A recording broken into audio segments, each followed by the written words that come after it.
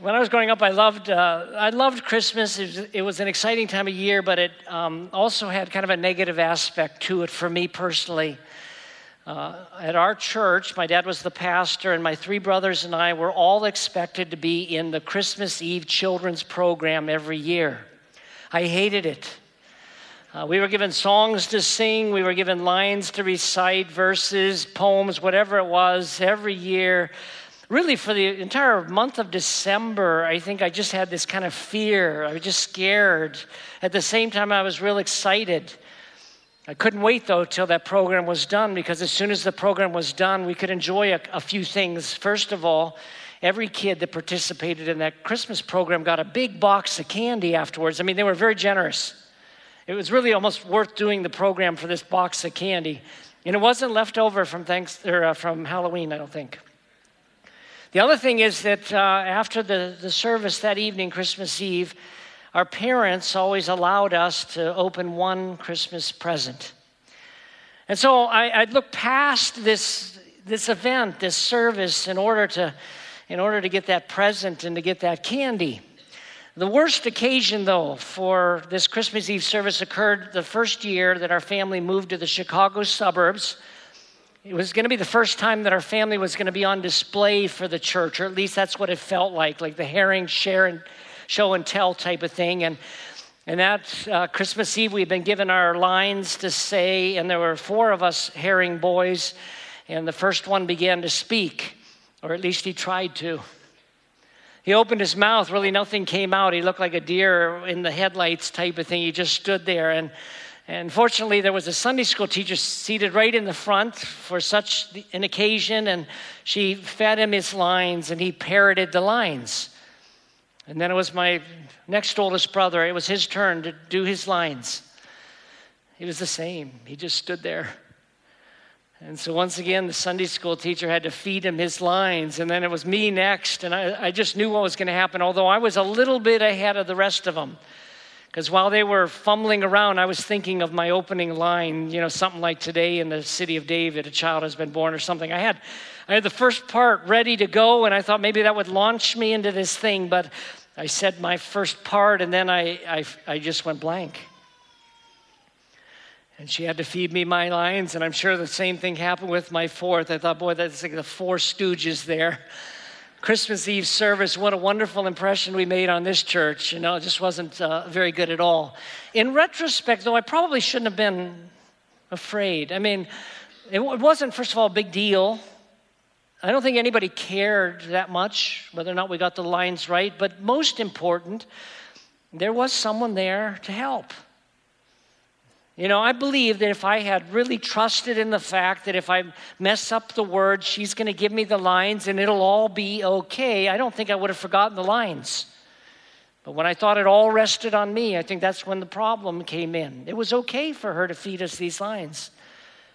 Now, all of us need help sometimes. We all need sometimes someone to come along and just help us along. Of all the names that are given to Jesus at the birth of Jesus, the one that I love the most is Emmanuel. He will be called Emmanuel. It means God with us. I just need to know that God is with us. Now, this series we're beginning today is called BC.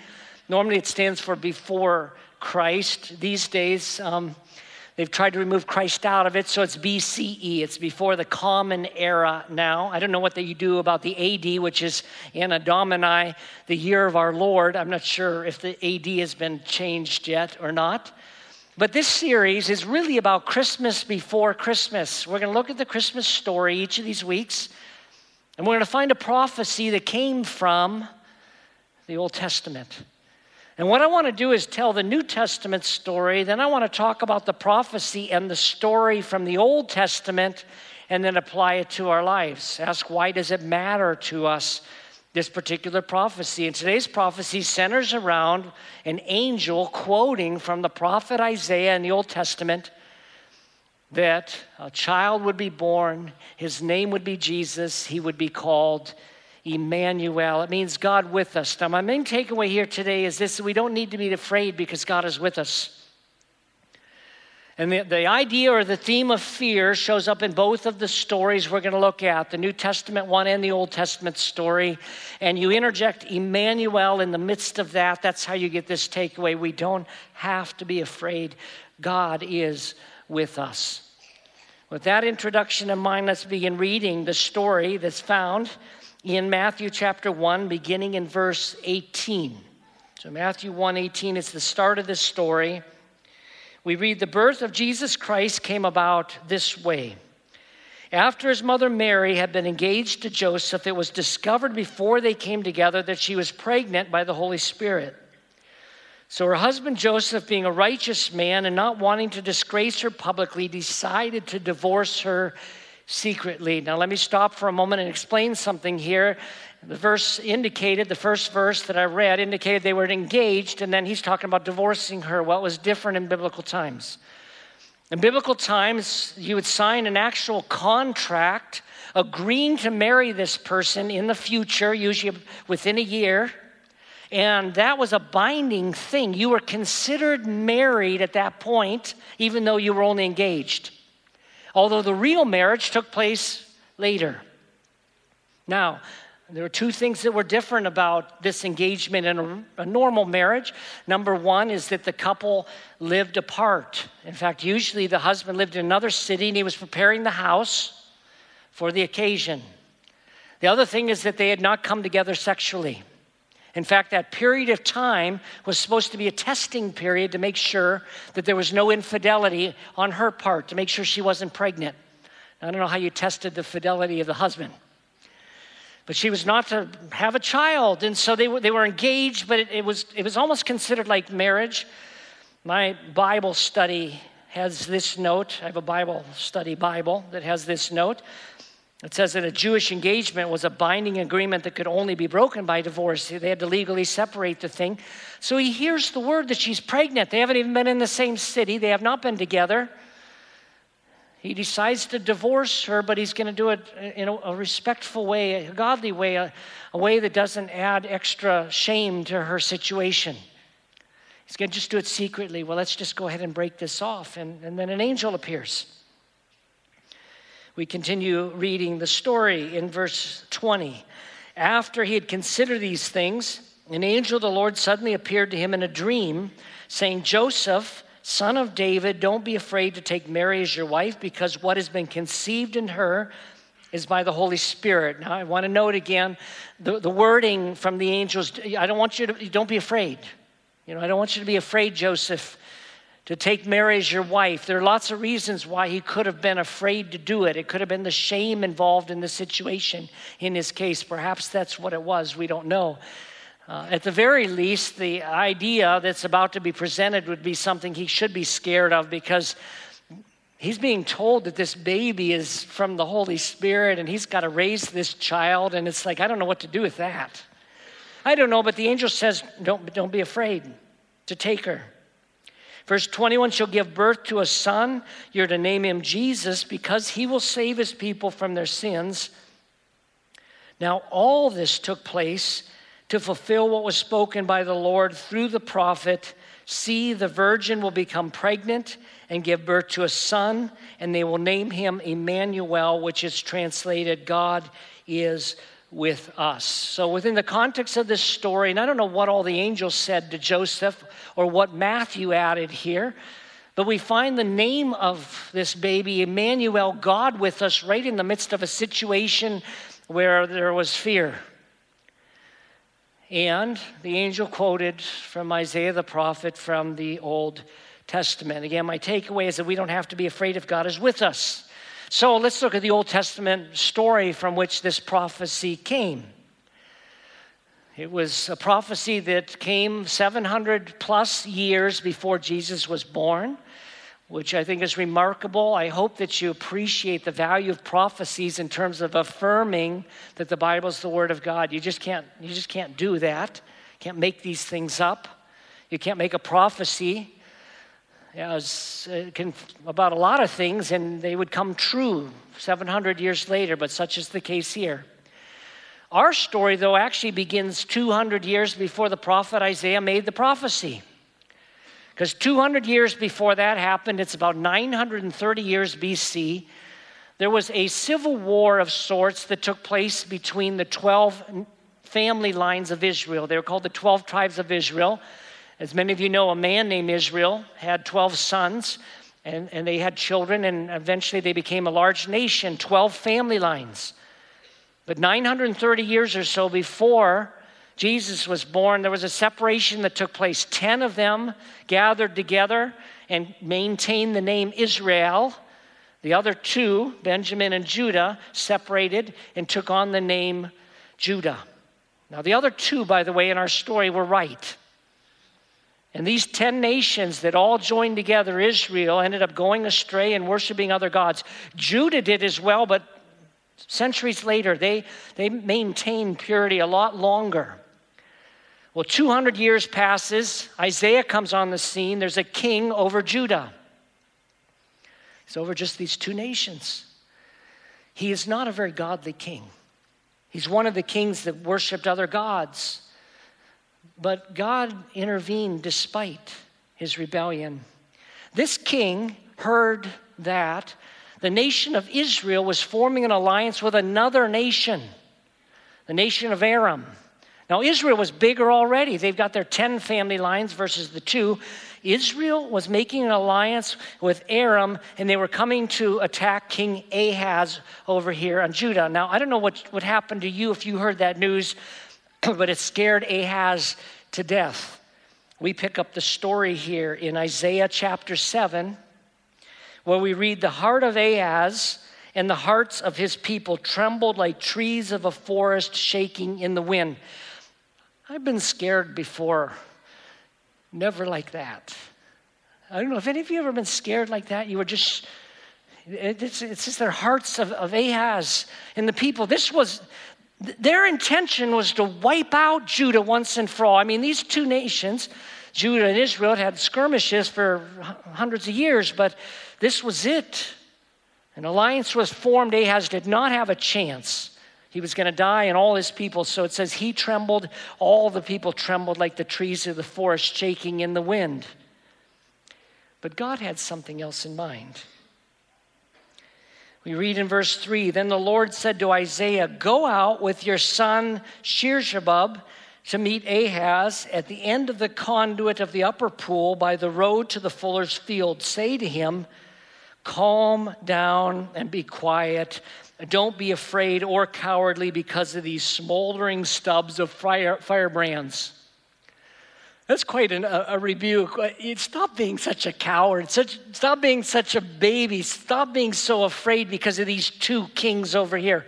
They're described here as these smoldering stubs of firebrands. It's like when you do a fire, and the fire's basically dead, but you see some smoke coming from a few of the sticks that didn't completely burn.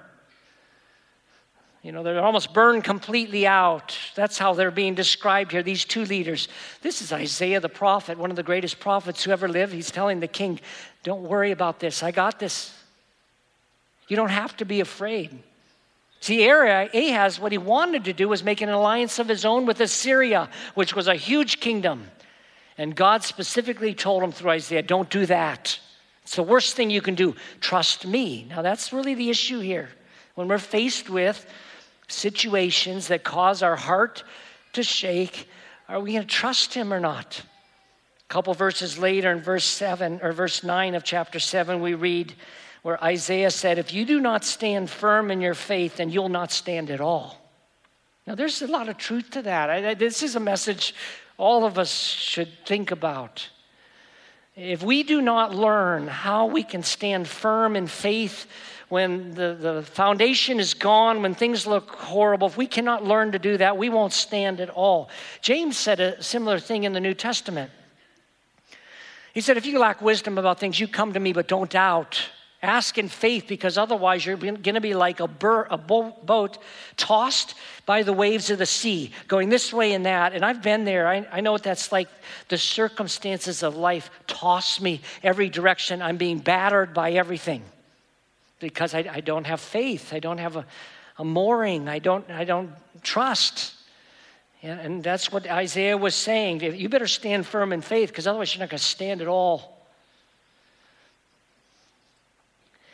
And then God did something wonderful for this Ahaz. Again, he's not one of the better kings. But God did something wonderful for him. He said, listen, if you doubt what I'm saying here, I want you to ask for a sign. Whatever you ask for. So I can prove it to you. Now that was a wonderful thing. In verse 10 we read, then the Lord spoke again to Ahaz, and it was through Isaiah. Ask for a sign from the Lord your God, from the depths of Sheol to the heights of heaven. Sheol was the place of the dead. They believed that the dead actually abided in the lower part of the earth. And so the Lord through Isaiah is saying, you ask me for a sign. You ask me for proof here.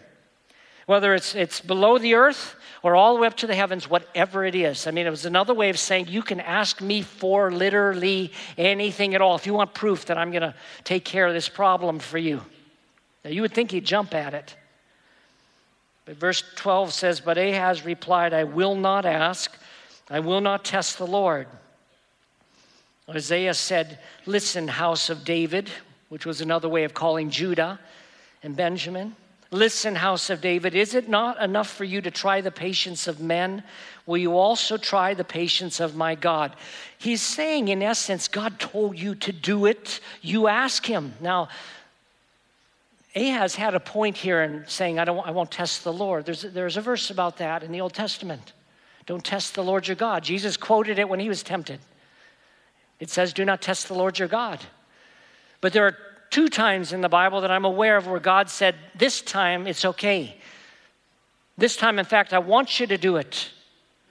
This is one of the 2. The other one's the one in Malachi, when it talks about tithing. Give your tithe.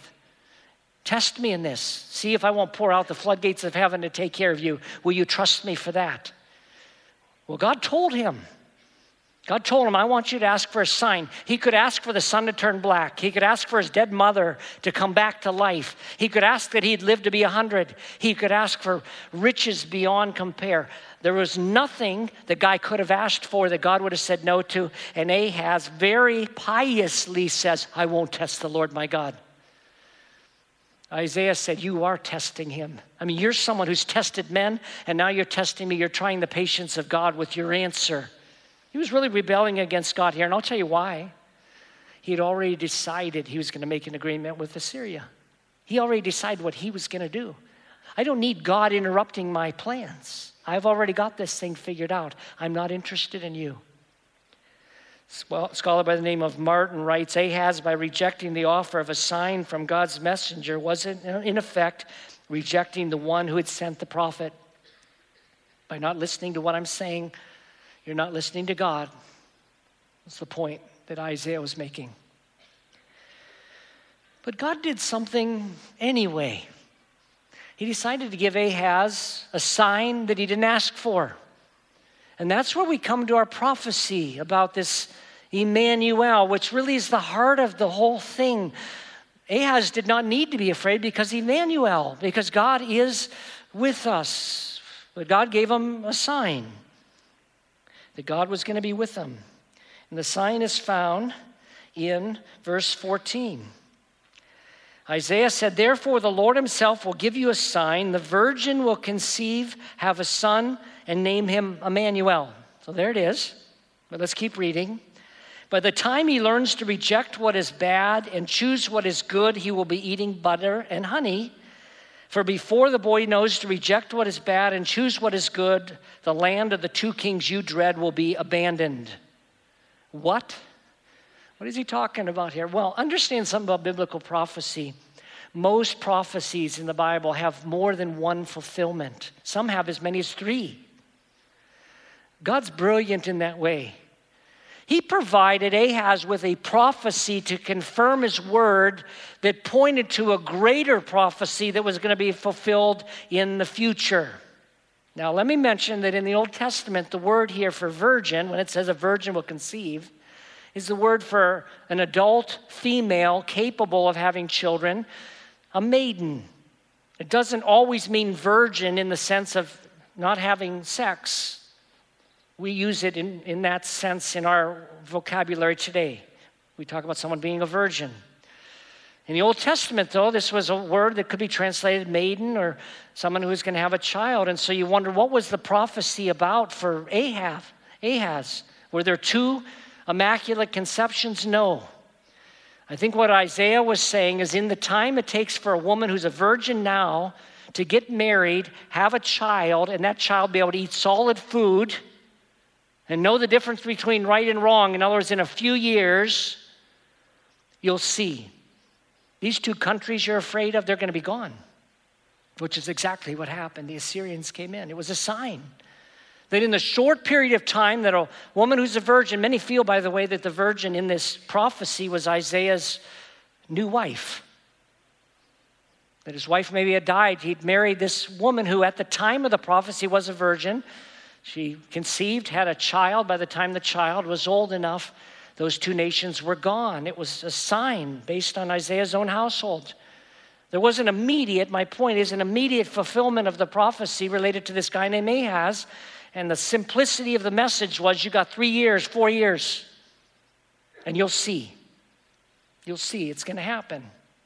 Because of this baby that's going to be born who represents God is with us. But we move fast forward to the New Testament. And the virgin takes on the name that we think of it, the idea. This baby is found within this woman. She'd never been with a man before, and Joseph wants to divorce her. And God says, don't divorce her because this is not man-made. The child within her is of the Holy Spirit. This is what was prophesied. This is what Isaiah the prophet was talking about. This is how you'll know. You want a sign of who the Messiah is, the one who's been foretold for thousands of years in the Old Testament. You want proof that this guy is the Messiah? Here's what the proof will be. A virgin will conceive, and she'll give birth to a child, and they'll call him Emmanuel. It means God with us. And Jesus, of course, was that. In no symbolic sense, in the very real sense, any Emmanuel in the Old Testament was in a symbolic sense, representing the presence of God in the midst of a fearful situation. In the New Testament, we know God with us. Emmanuel means he's with us in person, God in the flesh, living among us. That's why the incarnation was essential. That child had to have an earthly mother and a heavenly Father in order to die for our sin. He had to be a man to die. He had to be God to be sinless. It was all part of God's plan. And Isaiah pointed to it. It was discreetly done in the Old Testament, and it had a fulfillment then, but the greatest fulfillment was in Jesus. But what do we do with this? Well, before Jesus returned to heaven, when he was with his disciples just before the cross, he mentioned that he was going to be leaving them, and they were distressed by it. He told them he was going to be dying, but then also he was returning home. And in their distress and in their fear, he said, you don't have to worry. I'm not going to leave you alone. I'll be with you. He said, I'm going to send a helper, the Holy Spirit. He will never leave you. He'll never forsake you. You'll always have him with you. In that way, I'll always be with you. The Spirit of Jesus Christ lives in his believers, those who put their trust in Christ. He will never leave us. He is always with us, God with us, Emmanuel. And I love who he is. Because after Isaiah talked about this baby that was going to be born, 2 chapters later, he adds a description of this baby. And he says that this particular baby, in Isaiah 9 and verse 6, he says, a child will be born for us, a son will be given to us, the government will be on his shoulders. He'll be named, this child that's going to be born in the future, will be named Wonderful Counselor. That's what he wants to be to us. Mighty God, one who's able in might and strength to help us. Eternal Father, he wants to be a father to us. And the Prince of Peace. Now, if anyone wonders whether the deity of Christ was referred to in the Old Testament, how on earth could a baby be born in the future who would have these names? Wonderful Counselor, Mighty God. You don't call a baby God unless he's, well, God. And he's our eternal Father. He's our Prince of Peace. Writer of Hebrews talked about the presence of Christ in our lives. He said in Hebrews 13:5, "For he himself has said, I'll never leave you or forsake you. Therefore we boldly say, the Lord is my helper. I will not be afraid. What can man do to me?" It ties together everything I'm talking about here. Because he will not leave us or forsake us, we do not need to be afraid. In fact, we can be bold. The Lord is our helper. We make a choice because of that. I will not be afraid. What can anybody do to us? If he is with us, if God is for us, who can be against us? He is with us. And so I want to encourage you, if there are areas in your life where you're afraid or you're not trusting in him, areas where you need to trust him. Maybe the prayer for some of you is to say, God, I just am afraid. I think, by the way, personally, I've lived more with fear than most. And sometimes I've been like the shaky leaf a little bit, not quite as bad as Ahaz, I don't think. And there are other times where in the midst of it, I was bold and confident because I knew God was with me. But I think sometimes we just need to ask God to help us with this. Like, I am afraid. I admit I'm afraid. You say you're with me. I need to know you're with me. I need to know you're my helper. I need to know that I don't have to be afraid because of it, because you are Emmanuel. We can turn to him. We can call to him. We don't have to be afraid because our God is with us.